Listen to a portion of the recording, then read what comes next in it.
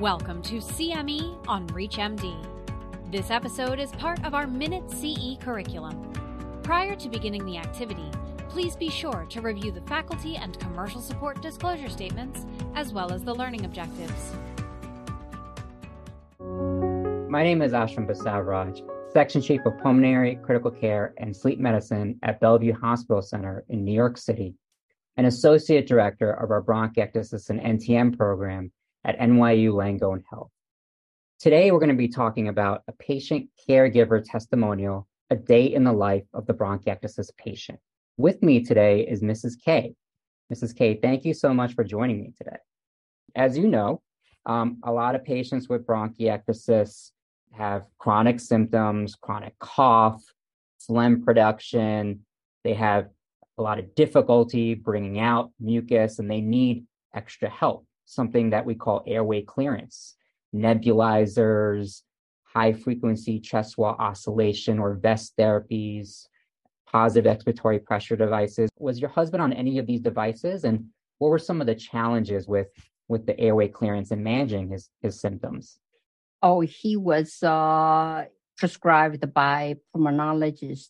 He had two different kind of inhalant, and he had flutter valve and the nebulizer treatment. And he went for the vest therapy because he has a spinal surgery. It was a big challenge for my part because I had to watch. They put the PICC line in. Finally, they said that he ran out of vein. He had to have a port put in. He put the final vest on, and when he vibrated his pain in his back and the shaking in his body, it was very, very, sometimes it's unbearable. I medicate him with, he was on pain management, pain specialist. He was taking methadone by then. And he was in between, he take Tylenols. And, but he was able to walk. He was limping, but he was able to walk. It started with walker. And then later on, he was in wheelchair. And I have to make sure I carry oxygen tank, extra tank in the car because his oxygen requirement increased slowly. And he was getting like 7 liters. And I was calculating how many left over in the tank. So how many hours it's going to last. And I have to get how many extra tank I have to carry in my car trunk. And sometimes in the middle of his doctor's visit, I have to go downstairs and bring his oxygen tank and change it, oxygen tank. And I had to carry oxygen tank, push wheelchair. And that was a big thing to do. We foresee this kind of situation. And the home, I know that we had it been tough. We placed the bars so he can hold on to it. And the shower, he could sit on the stool, and he was sitting, and I was giving bath. And at nighttime, I have to make sure he keep oxygen tube in his nose.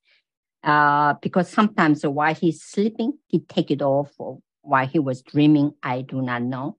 So I have to make sure he has oxygen on his nose. I hired the healthcare, home nurse aide coming and sitting with him so I can get at least some sleep during the night. But it's difficult to sleep while all those things going on. And I discovered the nursing aide was sitting outside of the door, sitting and looking at the phone.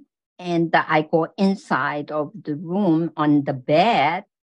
He was complaining over the mattress situation, and the oxygen is out and slightly a little bit delirious. Maybe his lack of oxygen in his system. So I had to pick it up. I put it in his nose. I have to remind him, and I make sure the side rails are up. And I have to, even I sleep during the night, I have to think about him. It was a very, very difficult situation. And if nobody could help me, so I had to think about going the stairs, coming down the stairs. He had a chair to sit down, and going down the stairs, and then take a shower, come up. Anyway, it's been very, very challenging. And I had to think about everything, every single situation. Thankfully, he refused to sit on the commode. He had to go to the bathroom toilet, and I had to watch him walking with the walker to the bathroom. And he cannot wipe himself. I helped him. And I placed urinal, like a couple of urinals at bedside to make sure he used one at nighttime. He can use the other one. And many things. And nobody could really suggest or helped me, except I had to think everything myself. Yeah. And that was a big challenge for me. No, it sounds like a big challenge and a lot of difficulty that you faced. And now, to learn more about this, patients can go to various websites that are available. Now, for example, there's the COPD Foundation that is listing a lot of resources and websites to try to learn more about bronchiectasis. They're a great foundation that's providing a lot of bronchiectasis education. There's NTM Info or NTM-IR, which is a patient advocacy group that, gives a lot of information on bronchiectasis and non-tuberculous mycobacteria. So there's various resources that are out there for patients and caregivers to learn more about bronchiectasis. In case there are caregivers that are listening, those are some great resources to reach out to learn more about it. Mrs. K, thank you so much for joining us today. I know it was a lot of challenges and it was very difficult to come on and talk about this, but you did a great job and providing insight into how it is to take care of these patients with bronchiectasis and the difficulty involved. So thank you so much for joining me today. Thank you, sir. Have a good day.